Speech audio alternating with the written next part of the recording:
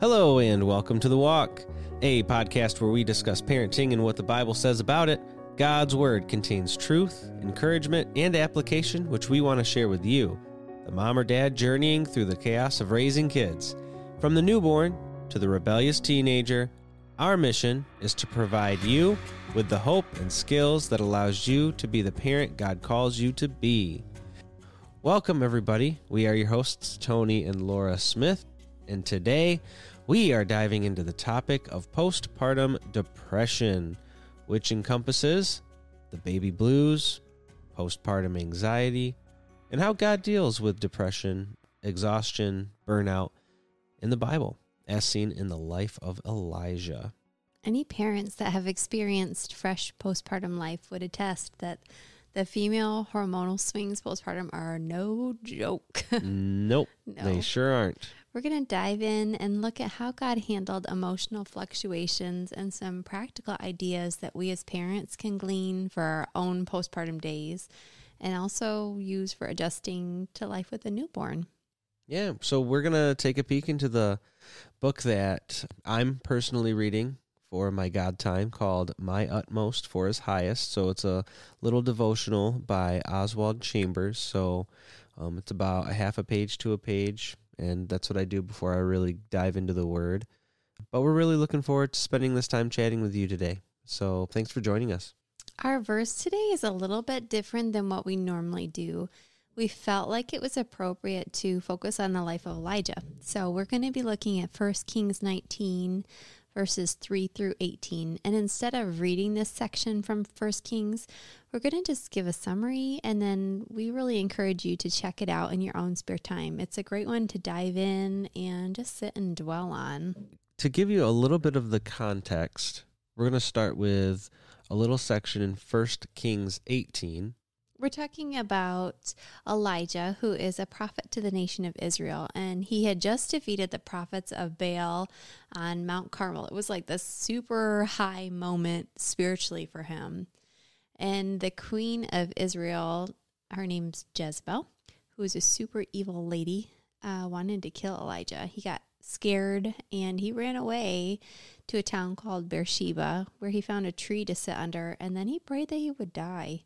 If you have ever struggled personally with depression, you know that that feeling is a super low feeling. So in this next section, we get to witness firsthand how God cared for Elijah in that moment. Skipping around just a little bit, verses 5 through 8, Elijah fell asleep, but was woken by an angel touching him. The angel told him to eat and then baked him some warm bread on rocks and gave him some water. And after he ate, Elijah went back to sleep and then got up and ate some more. Yeah, and in verse 10, Elijah is talking to God about how he served God, but now is all alone. So he's actually complaining. And he's complaining that he's the only prophet left. And God responds to him. And he allows Elijah to experience his presence through the sound of a gentle whisper on a mountain, of which he said to Elijah, "What are you doing here?" God already knew what Elijah was doing, but instead of shaming or rebuking him, he treated him tenderly and with gentleness. So skipping down to verse 18, God takes time to remind Elijah that he's not alone when he says that he, God, will preserve 7,000 others in Israel who also haven't bowed down to Baal. So our focus for this episode is what we can take away from this section of Scripture as it applies to depression, but also in regards to postpartum depression. So what exactly is postpartum depression? It's this depression that's suffered by a mom following childbirth, typically arising from the combination of hormonal changes, psychological adjustments to motherhood, and fatigue. Thank you, Google, for that definition. And there are so many hormonal fluctuations that occur with pregnant women and with women shortly after giving birth. So the women know it, the men know it, and it isn't something that they have a ton of control over. But the key is taking from the scripture, there are things that we can do to allow our bodies as women to rest and heal and endure this postpartum season. And we are first going to focus on the physical aspect. In 1 Kings, Elijah took a nap, and then he ate a warm meal. Then he repeated the process. And there's something unique about sleep and food that helps heal the body and, as you would put it, heal the soul. Soul food. Thank you, Big Macs. The problem is that as a new parent, bringing home a new baby, sleep is already going to be scarce.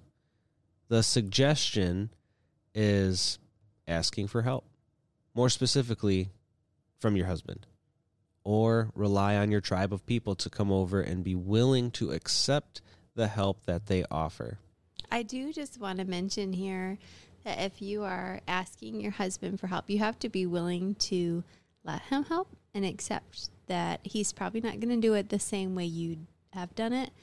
It's something that I'm working on in our home and have been working on for like the last 7 years. Is if you're going to ask for help, just anticipate that it will probably not look like how you want it to look or expect it to look, but that it's okay and that it can still take that burden off of you. Another blessing, back to relying on a tribe, is if they are able to provide like a meal train or something like that. That was huge for us after our second daughter was born. Just having one of those everyday weights taken off your plate is really helpful when you're just trying to get your feet under you. In the last few episodes, we talked a little bit about what it means to have a tribe of people supporting you and what that kind of looks like. For those of you listening, as you begin your parenting journey, or maybe you have been a parent for a while and you haven't been able to sleep, you struggle with that, the parenting with a newborn, and you can't sleep. And it's not just for a few days, but weeks. And then those weeks turn into months. The physical battle of just fighting sleep and just powering through it changes form. And it's not a physical battle anymore. It changes into an emotional and spiritual battle. You can only power through sleepless nights with minimal support with a screaming baby for so long. It's almost as though your will is being broken and your spirit is being humbled, which then forces you to rely not just on other people, but on God. So the next thing we're going to talk about in this section of scripture is that an angel touched Elijah. Sometimes moms especially can feel overstimulated and overtouched, but when you're in a season of an emotional low, you need to allow yourself to be close to those who care about you instead of pushing them away, which is really easy to do. Even if it's just accepting a hug from somebody or allowing them to give you a pat on the back or hold your hand. Yeah, the one person who knows us better than anyone else is our Creator, who will treat us with tenderness and gentleness, even in our discouragement. Just like when Elijah felt alone, God reassured him that he wasn't. And the results of depression are always cast negatively. When we are truly depressed, it negatively affects how we feel, what we think, and how we act. And sometimes these feelings cause us to think some very dark thoughts and act upon those thoughts that can have dire consequences. So I've been going through a little devotional titled My Utmost for His Highest, and the author, Oswald Chambers, writes a section on depression, despair, and drudgery. And when he discusses depression, the first realization is that depression is normal and is a part that makes us human. Yeah, I thought that was a really interesting concept that I had not thought about before, but the ability to have those emotional fluctuations is really part of our creation. Material things don't suffer depression. if people were not capable of depression, we would also not be capable of happiness or joy. And there are things in life that are designed to bring us down and depress us. Death is definitely one of those things. But another common experience is that of becoming a new parent. There are so many factors and emotions and adjustments needed to be made that often we're overwhelmed, and that you feel as though your sole purpose in life is to become a zombie, care for this screaming, pooping creature that prevents you from doing what you want. Maybe that's a little extreme, but yeah. I mean, that's exactly how I felt. Yeah. I think for moms, sometimes there's this element of love that helps you kind of see your baby in a different way, but there are also moments when you're like, what did I do here? And you know what? When we examine our lives at whatever season we're in, we take into account our capacity for depression. Because just like in the story of Elijah, God knows where you are, and he's there to help you. He's there to help us. And what's crazy is that we so often think God will show up in a miraculous way. You know, he might reveal himself in a beautiful glory. You know, he doesn't do that. He tells us to do the ordinary things. Go take a nap. Go eat something. Get a hug. You know, these are ordinary, everyday things. And when you read these verses on your own, you will see that God reveals himself to Elijah not with power and majesty, but with gentleness and as a whisper. Depression can turn us away from the ordinary things of God's creation. They can steal the joy of everyday living. Depression prevents us from doing the basic things of everyday life. And when God intervenes, he inspires us to do those simple, basic things. That's his initiative against depression. And that's what in Tony's book, that's what Oswald Chambers is trying to teach us. He also gives us a warning. And this one was really shocking to me, because if we try with our own might and our own ideas to do something, anything, simply to overcome our depression, we will only deepen it. It's only when the Holy Spirit leads us to do something that we will overcome depression. We certainly don't want to minimize the fact that even though the Holy Spirit leads us to do things that help us overcome depression, we still want you to know it's okay to seek professional help or take medicine to help get your feet back under you. As long as your counselor is biblically based, medicine and counseling are also practical ways to help you through a season of depression.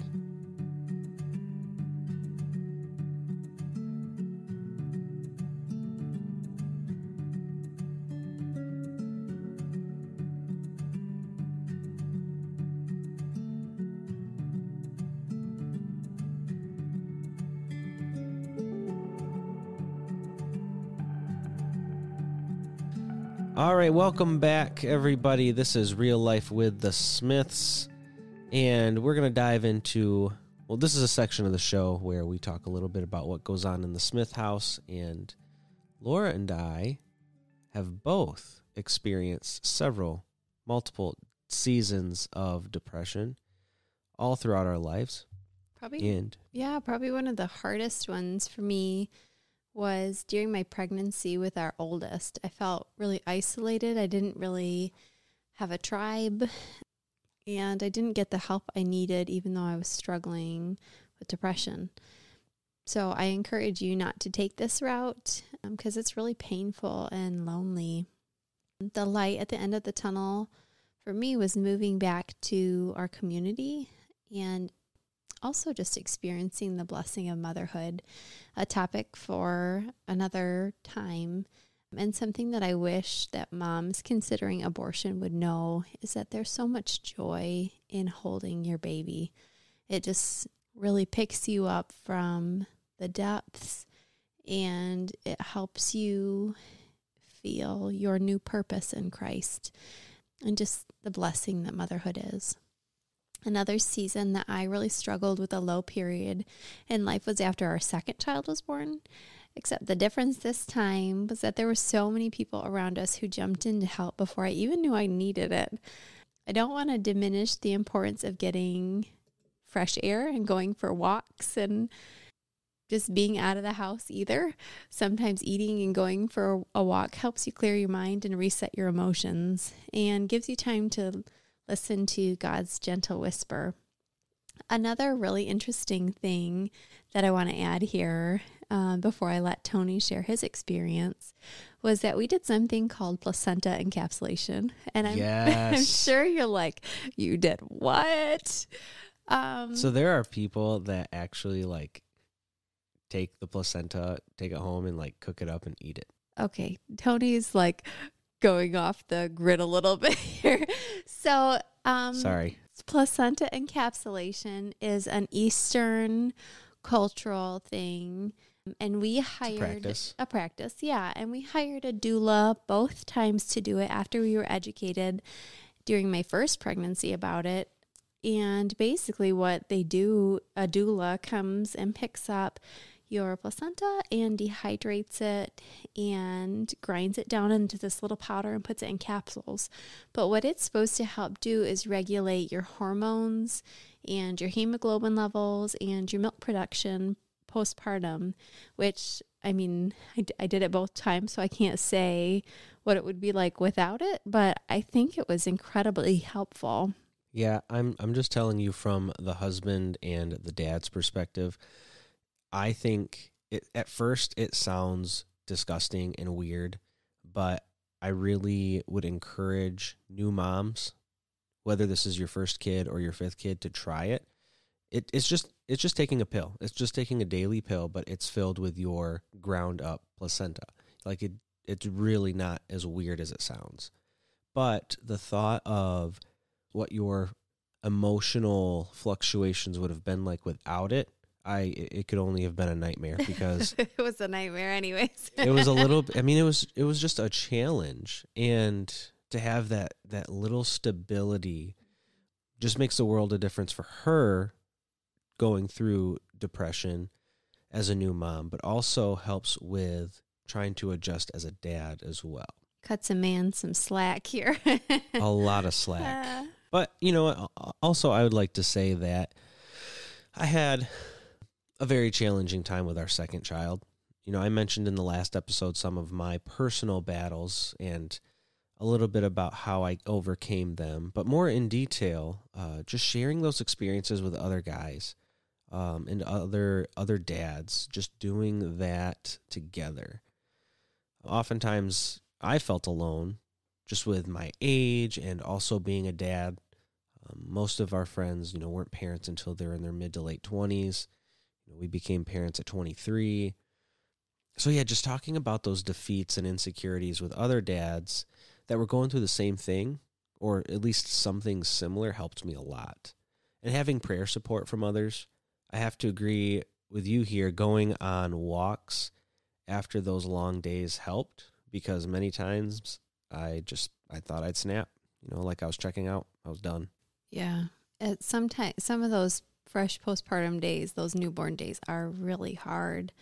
But all of this to say we have survived seasons of lows after welcoming new babies into our home, and we're thankful for the reminder that sometimes God cares for us in very ordinary ways. We hope it's an encouragement to you as you're walking through these moments too.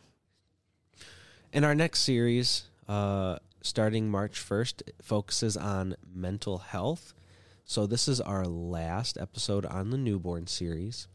And throughout the month of March, we will be focusing not just on the mental health of parents, but also the battles of mental health that your kids will have. So our walking wisdom for today is something that we mentioned at the beginning. We just want to encourage you to go back and read 1 Kings 19, verses 3 through 18, and spend some time dwelling on it and wrestling with what that might look like in your daily walk with the Lord. That's all for today. Items, links, and show notes can be found in the description of wherever you listen to podcasts. Be sure to subscribe to our show, and we will send you our list of our top 3 parenting books for 2022. We want to say thank you to Pixabay Music and all of you that are listening to our podcast. We appreciate all of your support, and thanks again. This is The Walk.